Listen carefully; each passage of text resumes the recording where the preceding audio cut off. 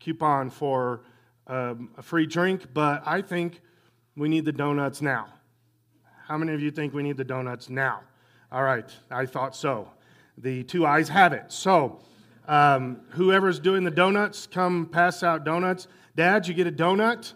There's going to be extra. When you get up here later, you can probably get another one if you want. Or you can take one to your significant other or your favorite child, whatever you want to do. But, so these are from Hertz Donuts. You guys have been hearing about Hertz Donuts coming to town? They opened up right by my house. And they are open 24 hours a day. I know. That's what I'm saying. It's my new favorite place.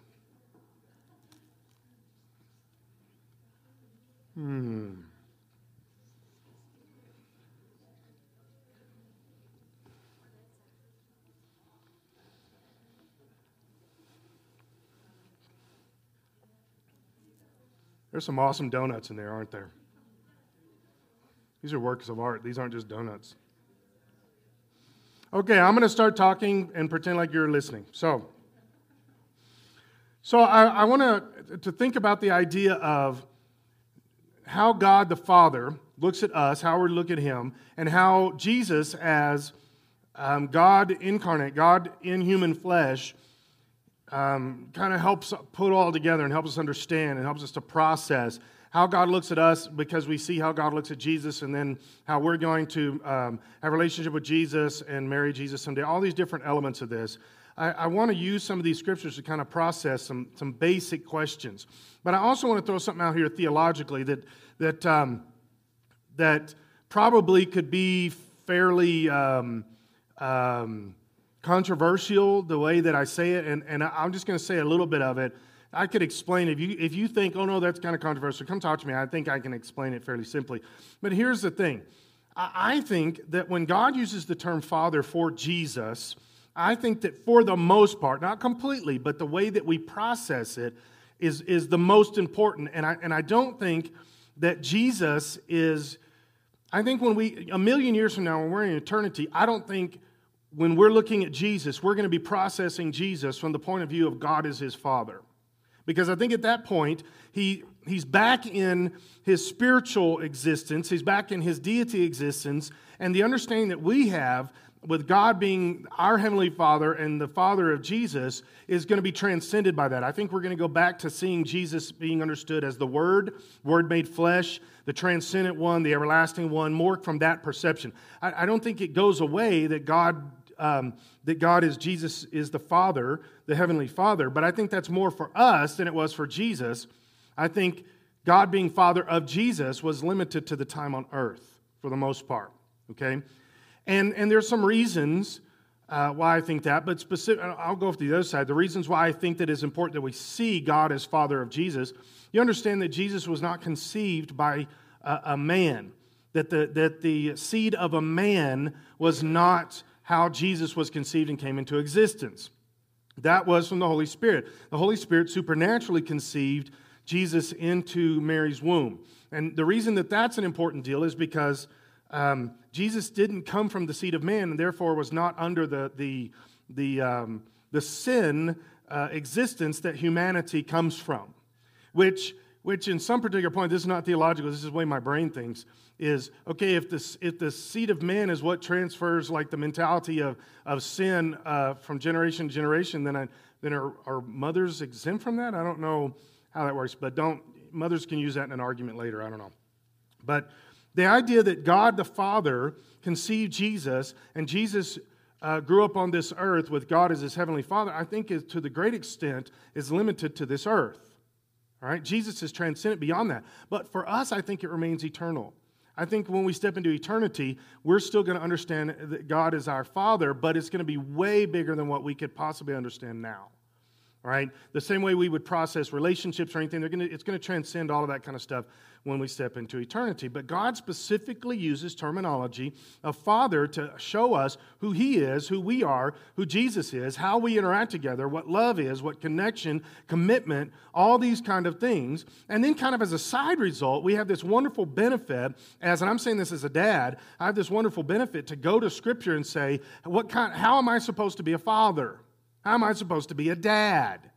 There's actually written understanding of this, in fact, in a way much more sense than a mother has to go to Scripture and say that, although I think it works for both, but I can specifically say, what is a dad supposed to think and do and these kind of things, because I've got 4,000 years worth of Scripture to go and look at that just over and over and over times where we see this is how God is doing. If God calls Himself Father, then everything He does in Scripture falls under that category, and I can understand that. I can read it, I can process it, and I can say that's how a father is supposed to act. I've had these conversations with many guys over the years that didn't have a father growing up, and that's becoming a lot more prevalent nowadays. Over the last 50 years, we've seen this become pretty much pandemic in our country, where there's not fathers around. That moms are raising these children by themselves because dad's taken off. He just wasn't there. He was only there once, and we see that this is unhealthy for a child, boy and a girl, to grow up in and without the dad figure. And so then what happens is society tells us that some way that they're like handicapped the rest of their life because they didn't have a dad, and specifically males, he didn't have a dad, so he doesn't know how to be a dad. Except for the fact that God's Word tells us, dads, if you didn't have a dad, it's okay. You can go to Scripture and God will show you how to be a dad. He will show you how to interact with your children, because all of Scripture is that foundation, is that concept. God is a Heavenly Father, and I can learn from that. I can learn from that. I don't have to have a dad. Now, I do believe it's very important to have a dad, because that's one of the things that I think Satan picks on so much, is because he knows he can undermine the concept of how we look at our Heavenly Father if our earthly father is absent or bad or whatever the case is. And so I want to ask 4 questions, and staying consistent with how we did this on Mother's Day. We're going to ask 4 questions, but I'm going to do this a little differently. We're going to be looking constantly at how God the Father interacts with us and how God the Father interacts with Jesus. All right, they're basically the same, but we're going to look at them a little differently at this. So, and to let you know right up front, I did most of the videoing for this, and I'm not a good videoer apparently, because it's all over the place. But don't blame that on anybody around here but me. But the content's still powerful. So let's look at question number 1, video number 1.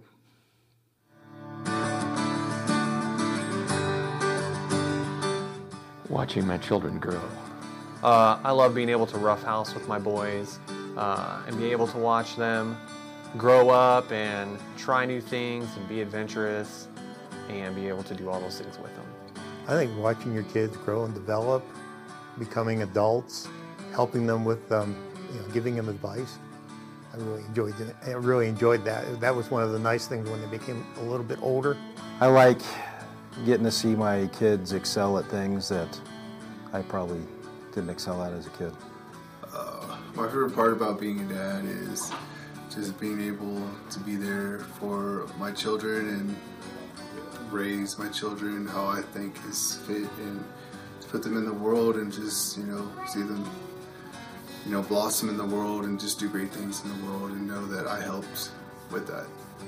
It's really a great privilege knowing that God gave me the opportunity to be a steward and a leader for the children that He gave me. So it's a great opportunity to serve God by loving my kids and being a good example to them.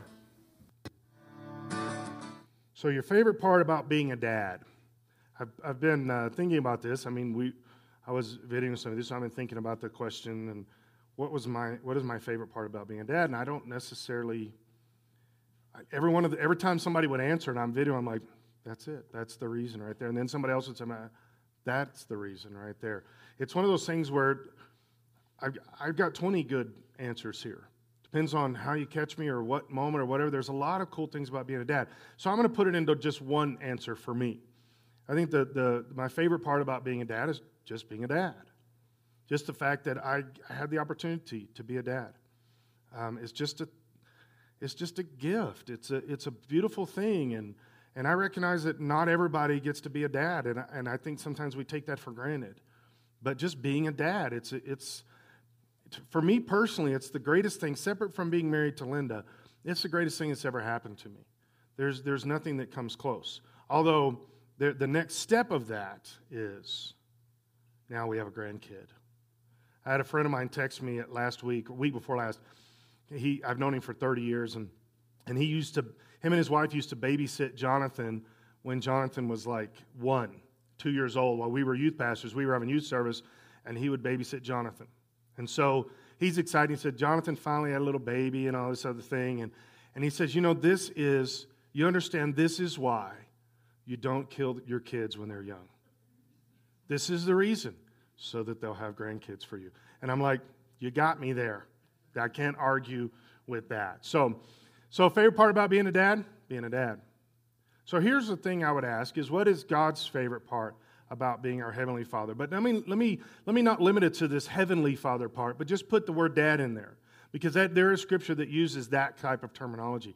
What is God's favorite part about being a dad? And do we see those things in Scripture? I think we see a lot of those places in Scripture, by the way. But it's easier to recognize them when we see them specifically in relationship to Jesus Christ, because we see that father-son connection in a very succinct concept. So Matthew chapter 3, verse 13. Then Jesus went from Galilee to the Jordan River to be baptized by John. But John tried to talk him out of it. I am the one who needs to be baptized by you, so why are you coming to me? But Jesus said, it should be done, for we must carry out all that God requires. So John agreed to baptize him. Now, I want to stop right here just for a second, because I think this is an important thing to say. All right, and 25 years ago, when I was speaking in churches as a youth pastor or pastor or whatever, the idea of saying this would never have. I wouldn't have needed to say it. People would have thought, why is he saying that? We already all get this. But we've lost this understanding. So Jesus comes up to get baptized, and John says, I can't baptize you. I love it when we try to talk Jesus out of things. But he comes up to Jesus and says, Jesus, I can't baptize you. You should be baptizing me. And Jesus says, baptize me, John, because God said we're supposed to. That's literally his answer. He doesn't give a big theological treatise on what baptism is and baptism of water and all the different elements of how that works together, whatever. He says, I'm getting baptized because God said do it. Dads, I know this flies in the face of modern parenting mentalities, but you just saw it in Scripture. You literally have the right to say, as a dad, the reason you do this is because I said so. And that's it. You don't have to explain it. By the way, there's a lot of places in the Scripture where God tells us things and he doesn't explain it. He just says, this is what I want you to do. This is how I want you to do it. Now do what I've asked you to do. And I think it works obviously for moms too, but dads literally, and I'm not being tongue-in-cheek when I say this. I think there is a spiritual leadership principle that is applied here that says that dads, you need to say to your children sometimes, whatever the thing is, do this. And the only reason is because I'm dad. That's it. Because there's an authority thing there. There's authority understanding. There's a process that God literally is the one who's saying, as the Father, I am telling Jesus, get baptized. Now, do we have other reasons why there's baptism in water? Yes, but you realize Jesus doesn't give them. Jesus says, Dad said, that's why I'm doing it. Sometimes the reason your children need to do things is just because you're dad and you asked them to do it. There's an authority thing there. There's a respect thing there. There's an obedience process that's involved. And that should be, it makes it sound like I'm saying dads be this mean person, but that's not what I'm saying. I think this should be understood.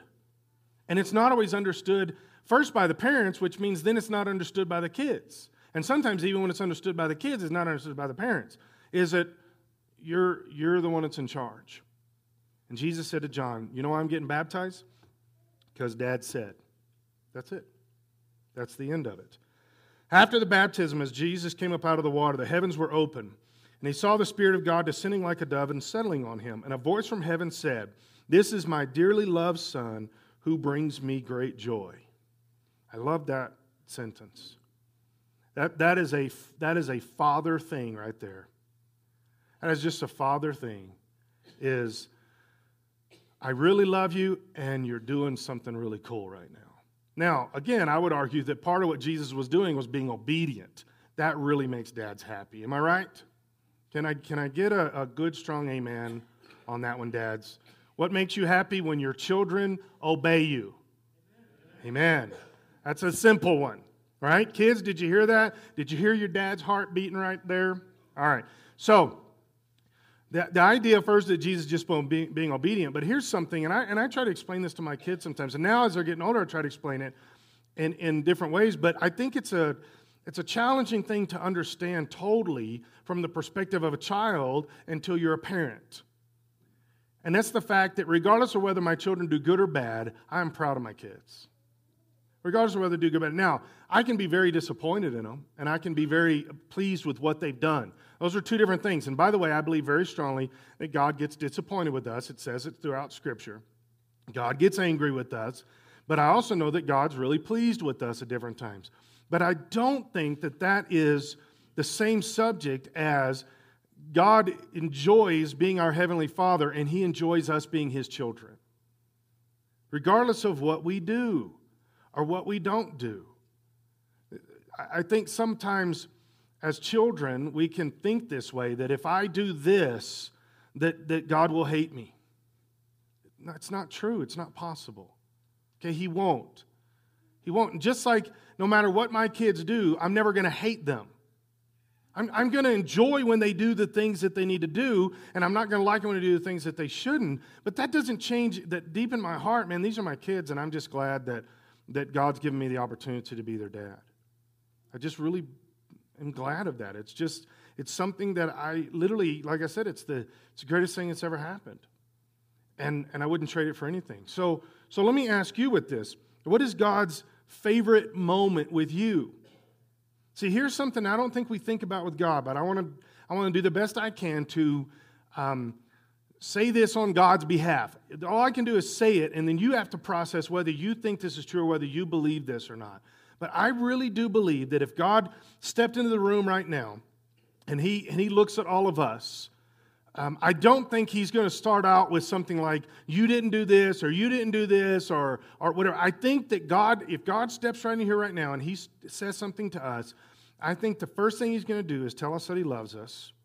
And then the second thing is He's going to say that He's really excited about our relationship, that this is good, that He likes being with us, that He likes being close to us. He wants us to talk to Him, those kind of things.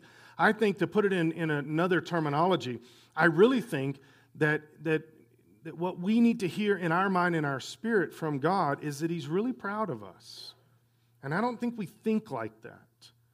I think we think so much about God being the judge, and He's going to hold us accountable for this or hold us accountable for what. But I don't think that He is so much about us.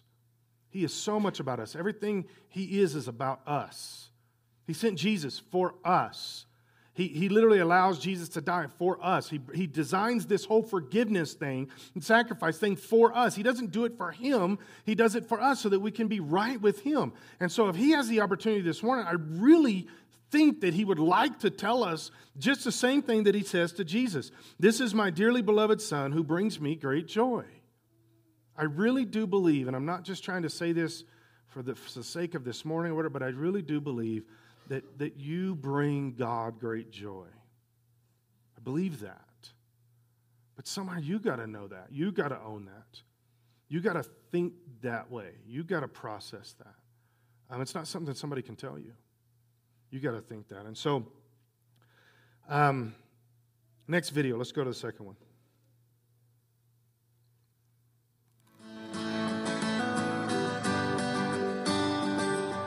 I remember one where we were in New Jersey, My oldest son, Scott, got a model rocket kit with, to send it up in the air.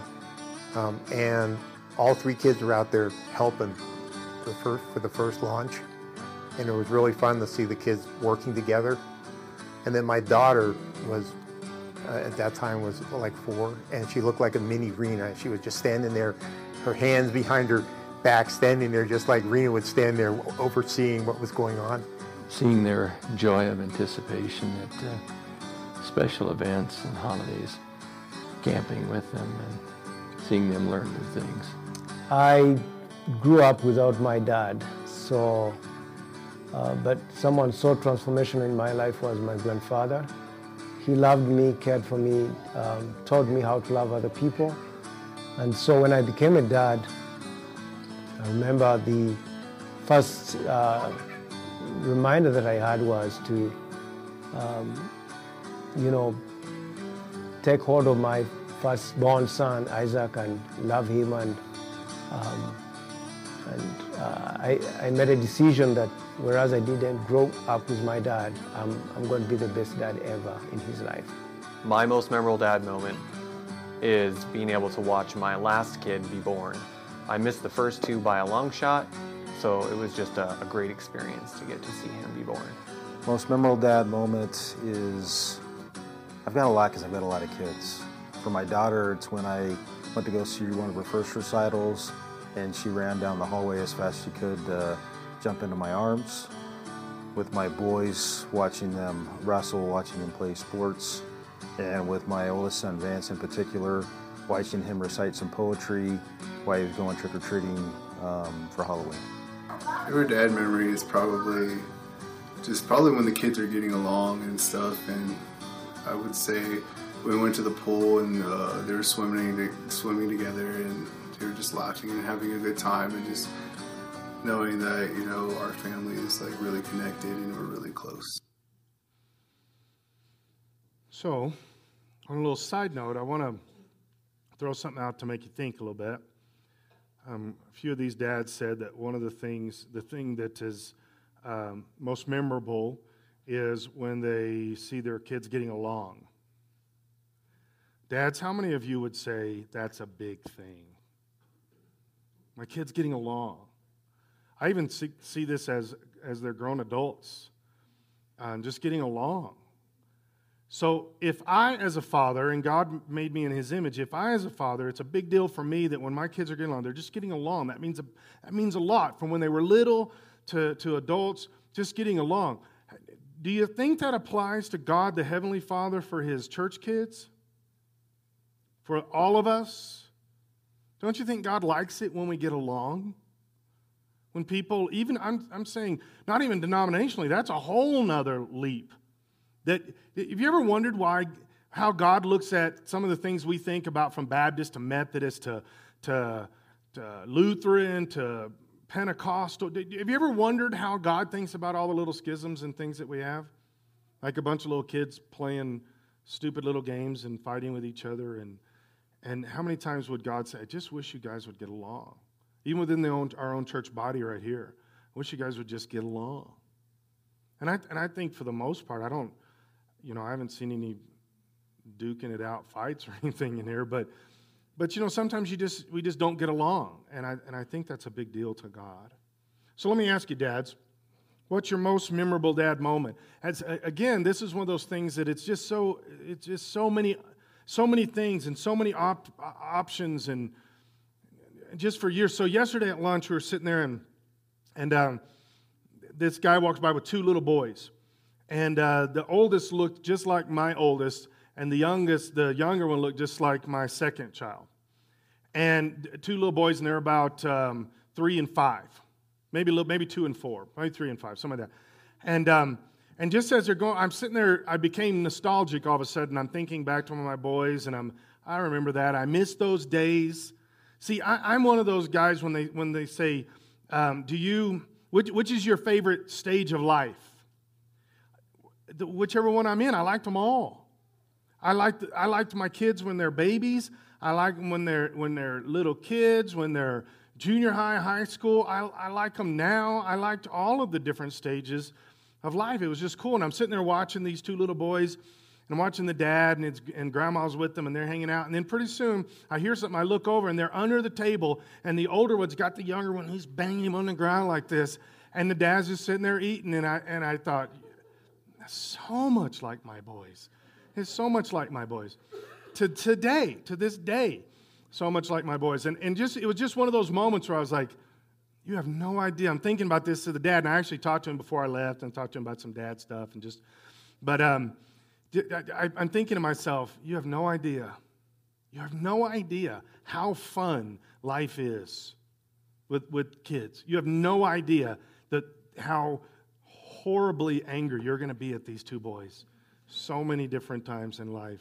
Just these dad moments that you can't. And nowadays, when I look back on them, even the horrible ones, I told a story years ago here, but when my boys put a bunch of gravel in this guy's car in the parking lot of the church, and then they got on it and were sliding down the hood of the car, and then they would put more gravel because they ran out of gravel. So they put more gravel on the guy's hood and would slide down the hood. We didn't find this out until they went home and gravel was coming out of their car the whole time.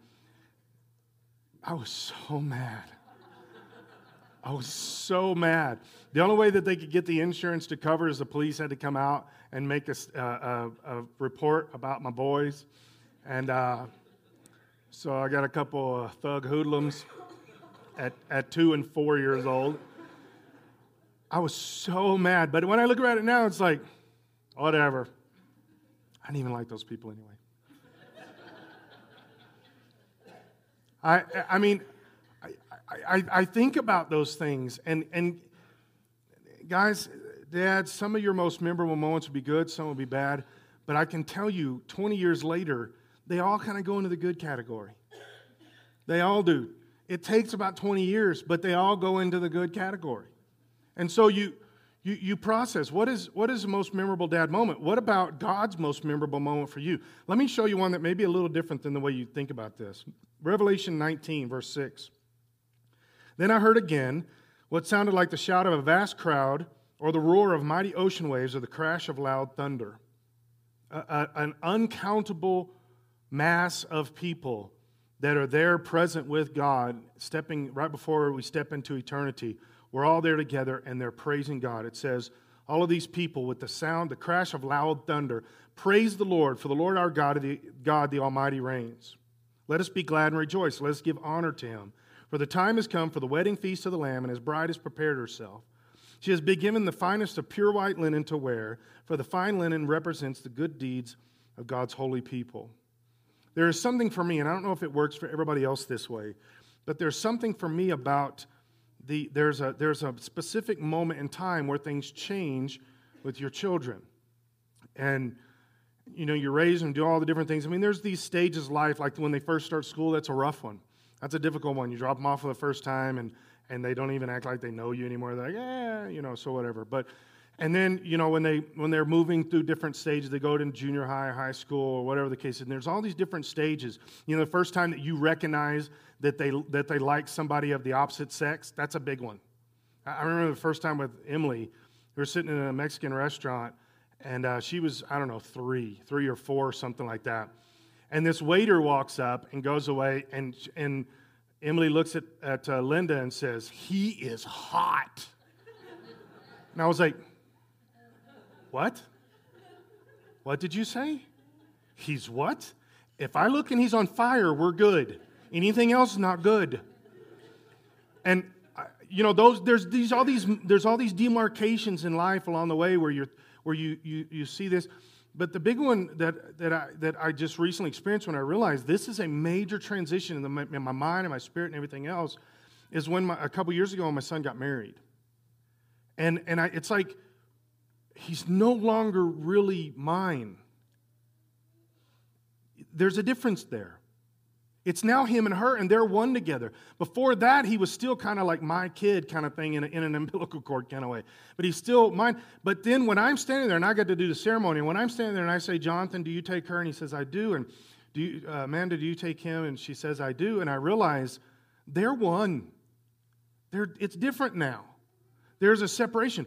So we see where They're praising God, all these different things. But here's the point. Let us be glad and rejoice, and let us give honor to him. For the time has come for the wedding feast, and his bride has prepared herself. She has given the finest of pure white linen to wear. Do you realize that this is the moment when everything that God had established before the foundation of the earth is coming to pass? That everything that he had established for you and I, and everything was done for you and I, that literally since the beginning of the sin moment in the Garden of Eden, in fact, the whole wedding thing actually was planned long before that. We messed it up. But now God has to put this all back. So he brings grace, he brings the sacrifices, does all this, sets the stage so Jesus can come and be the sacrifice once and for all. And then we get to be covered with the blood, and then we get to be made right with God so that we can step into God's presence and do what? Marry Jesus and live eternally as the bride of Jesus Christ. And that is the whole thing. Everything was being built and planned and done for that. And we see where all of heaven is shouting and just amazing roar like thunder that God is God, because the church is about to marry Christ. There's a good chance that potentially can be the most memorable thing for God. That he's been pointing everything toward this. That everything that's done. The reason we have the Bible is so that we can be the bride for Jesus Christ. The reason that we have forgiveness is so we can be made right and marry Jesus. All of this is about this. And I just know when I'm standing there at the wedding of my son and my now daughter-in-law, she comes walking down the aisle, I'm thinking this in my head. He picked a good one. He picked a good one. And then I had these few thoughts. I quickly chased them away. But I thought to myself, how did he do that? What does she see in him? You know, I'm thinking those things, and I look over, and I'm like, what does she see in this? But this moment where I'm thinking, as a parent, I've been building and building and building to this moment. And it's not like I'm not a parent anymore, but I do know that they're doing life together, and now I'm taking a much more backseat role. And I hope I did good enough that this turns out well, and it is. It's turning out good. And this is the scene that we're seeing right here in heaven, is it's turning out good. And my strong push for all of us in here is the only way you get to be standing there as part of the bride of Christ is if you've allowed Jesus Christ and you've asked him to be God over your life. If you've asked him to cover you with his blood and forgive you and wash you clean, you get to be one of the crowd that is shouting out here at this marriage situation. That's a cool thing. You make the decision on that. Nobody else does. You make your decision with this. So let's go to video 3.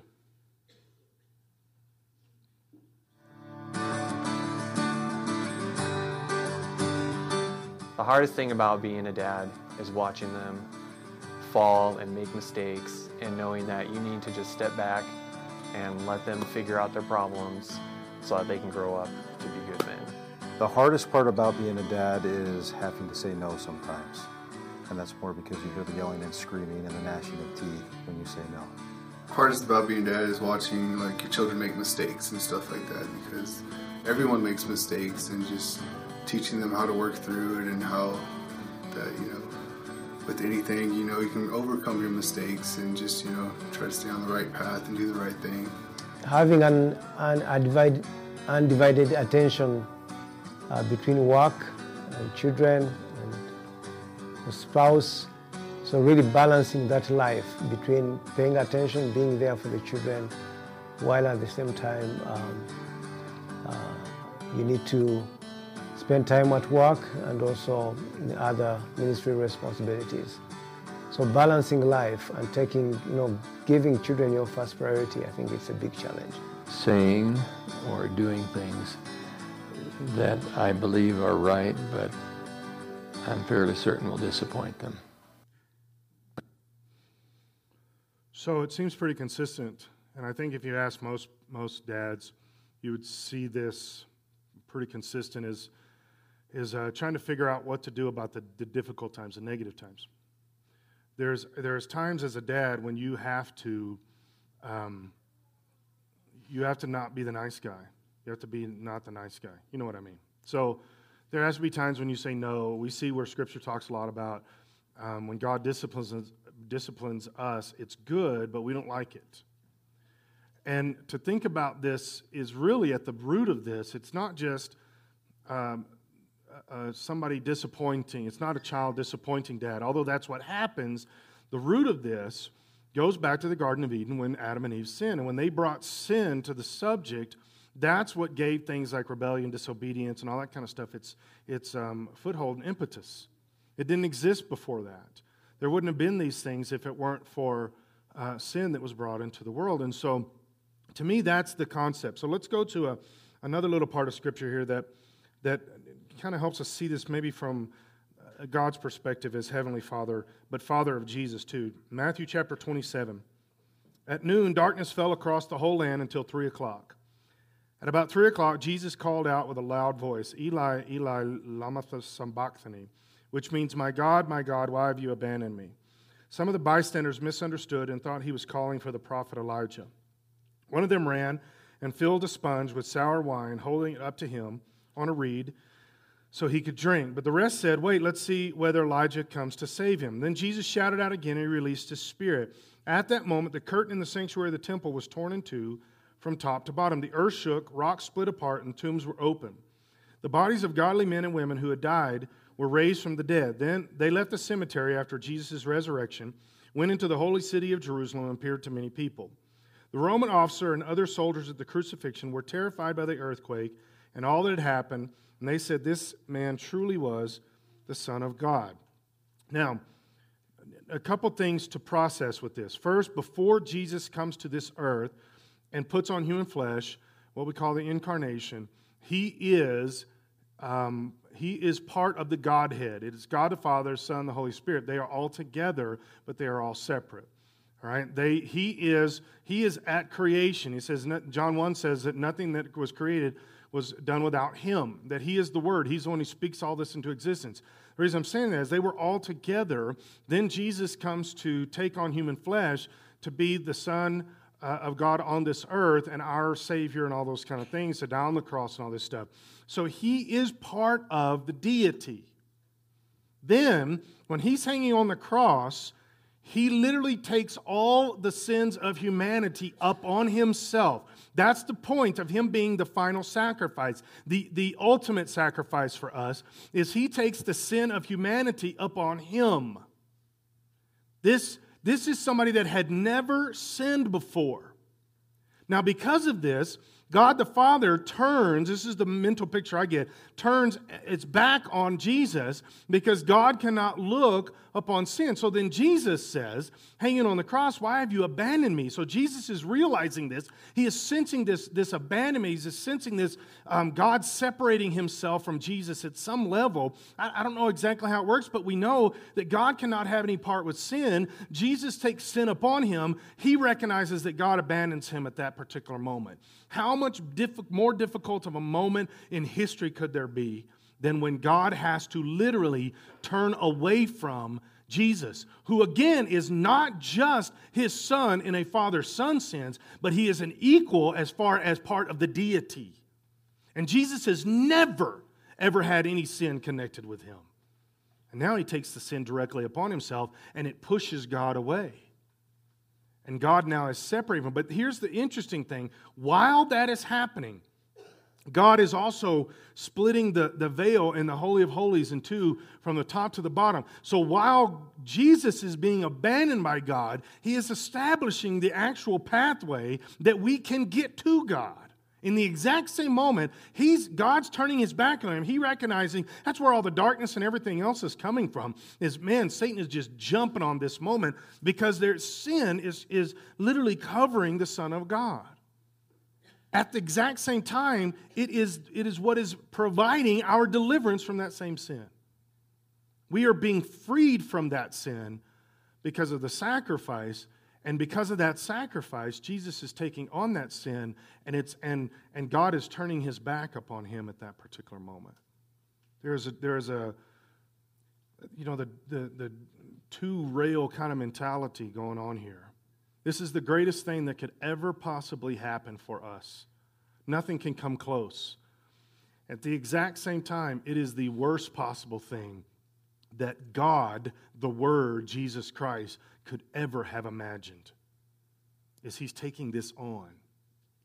And that's why when we say things like, He who knew no sin, that statement's a big statement because Jesus had never sinned, but now He's covered with it for you and for me, because it's my sin and it's your sin that He's now being covered with. And that's how He forgives us. That's how He makes us right. That's how He takes that sin away from us and He takes it upon Himself. That's an amazing thing to me. But first from the Father, Son, God the Father, Jesus the Son, God turns His back upon Jesus. That's one element. But the next element to me is the part that I just can't fathom and I don't understand it. They are the Godhead together. And because Jesus voluntarily takes this flesh upon Himself, God cannot look at Him when it's covered with sin. That's the God, the deity part that just boggles my mind. But here's the cool part about it. All of this is done because God loves us. Every bit of this. Just because God loves us. There's no other reason. It's not because God has a limited amount of humans and He wants relationship with them. He can create more. It's because He loves you. He loves me. That's the point of this. It is He loves us specifically. And that's what He's done. And every one of these, you understand, every one of these is how you as a father can learn. How you can process some of these kind of things.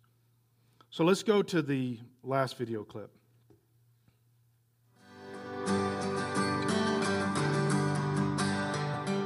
As a dad, I've realized that I have the best story that I can share to advise my sons and my children. So as a dad, please share your story, the good stuff and the bad stuff.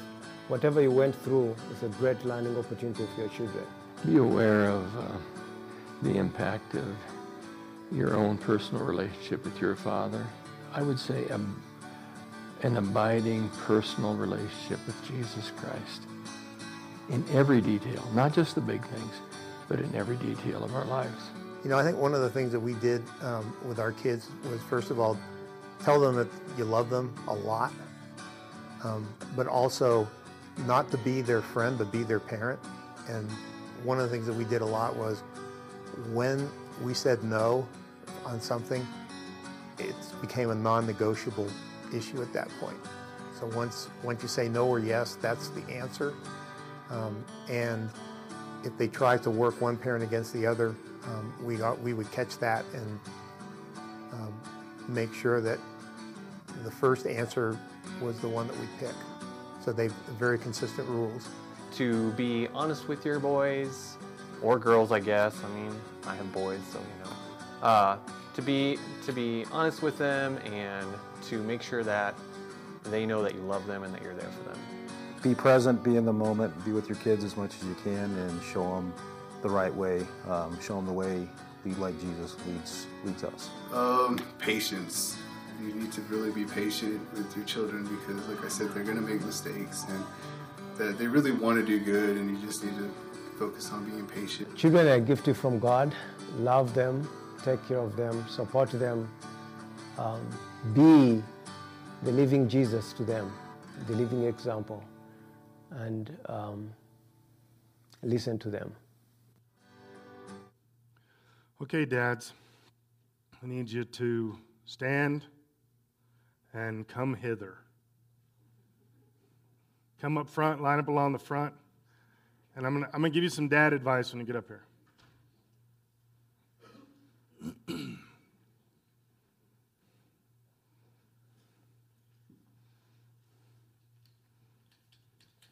Look at all these dads.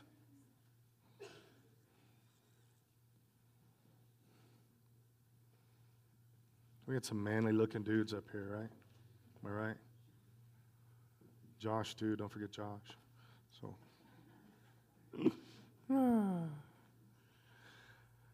all right, guys. So, advice to give other dads. Deuteronomy chapter 11, verse 18. So commit yourselves wholeheartedly to these words of mine. Tie them to your hands and wear them on your forehead as reminders. Teach them to your children. Talk about them when you're at home and when you're on the road, when you're going to bed and when you're getting up. Write them on the doorpost of your house and on your gates, so that as long as the sky remains above the earth, you and your children may flourish in the land the Lord swore to give your ancestors. Be careful to obey all these commands I'm giving you. Show love to the Lord your God by walking in his ways and hold tightly to him. If you do nothing else, dads, teach your children about God. Teach them about God. Love God with everything, and they'll see it, they'll know it. They'll know it to be true. So, we have a gift to give you, and I want to pray for you. We have a coupon. Who's passing out the coupons? Yes, they're in your hands. It must mean it's you. We have a free drink at the coffee bar. You guys understand the coffee bar, the coffee cafe or whatever it's out there? The purpose for this is to raise money for missions, okay? Every month there's a missionary out there right now on the board. Every month there'll be a missionary or a missions organization or something that we're supporting. And all of the proceeds of that month will go to missions, all right? This morning, the fathers get a free drink from that and steal money from missionaries. So we want to acknowledge this and just give these guys this free drink. Guys, we want to pray for you and pray over you. So if everybody in the room, if you'd stand with us, please. We want to acknowledge that this is a big deal. Being a dad is a big deal. And we should never take it lightly. Not that any of the dads do, but sometimes it's easier to be more focused than others, right? But this is what we say, God, this is about you. Let's pray. God, I thank you for these men. I thank you for every one of them, from the youngest dad to the oldest dad. Lord, they're all dads. God, some of them are just starting out. Some of them are rounding toward home. And God, we ask you to bless them with your spirit and your presence. Lord, we thank you. We thank you for the opportunity that you've given us to be dads.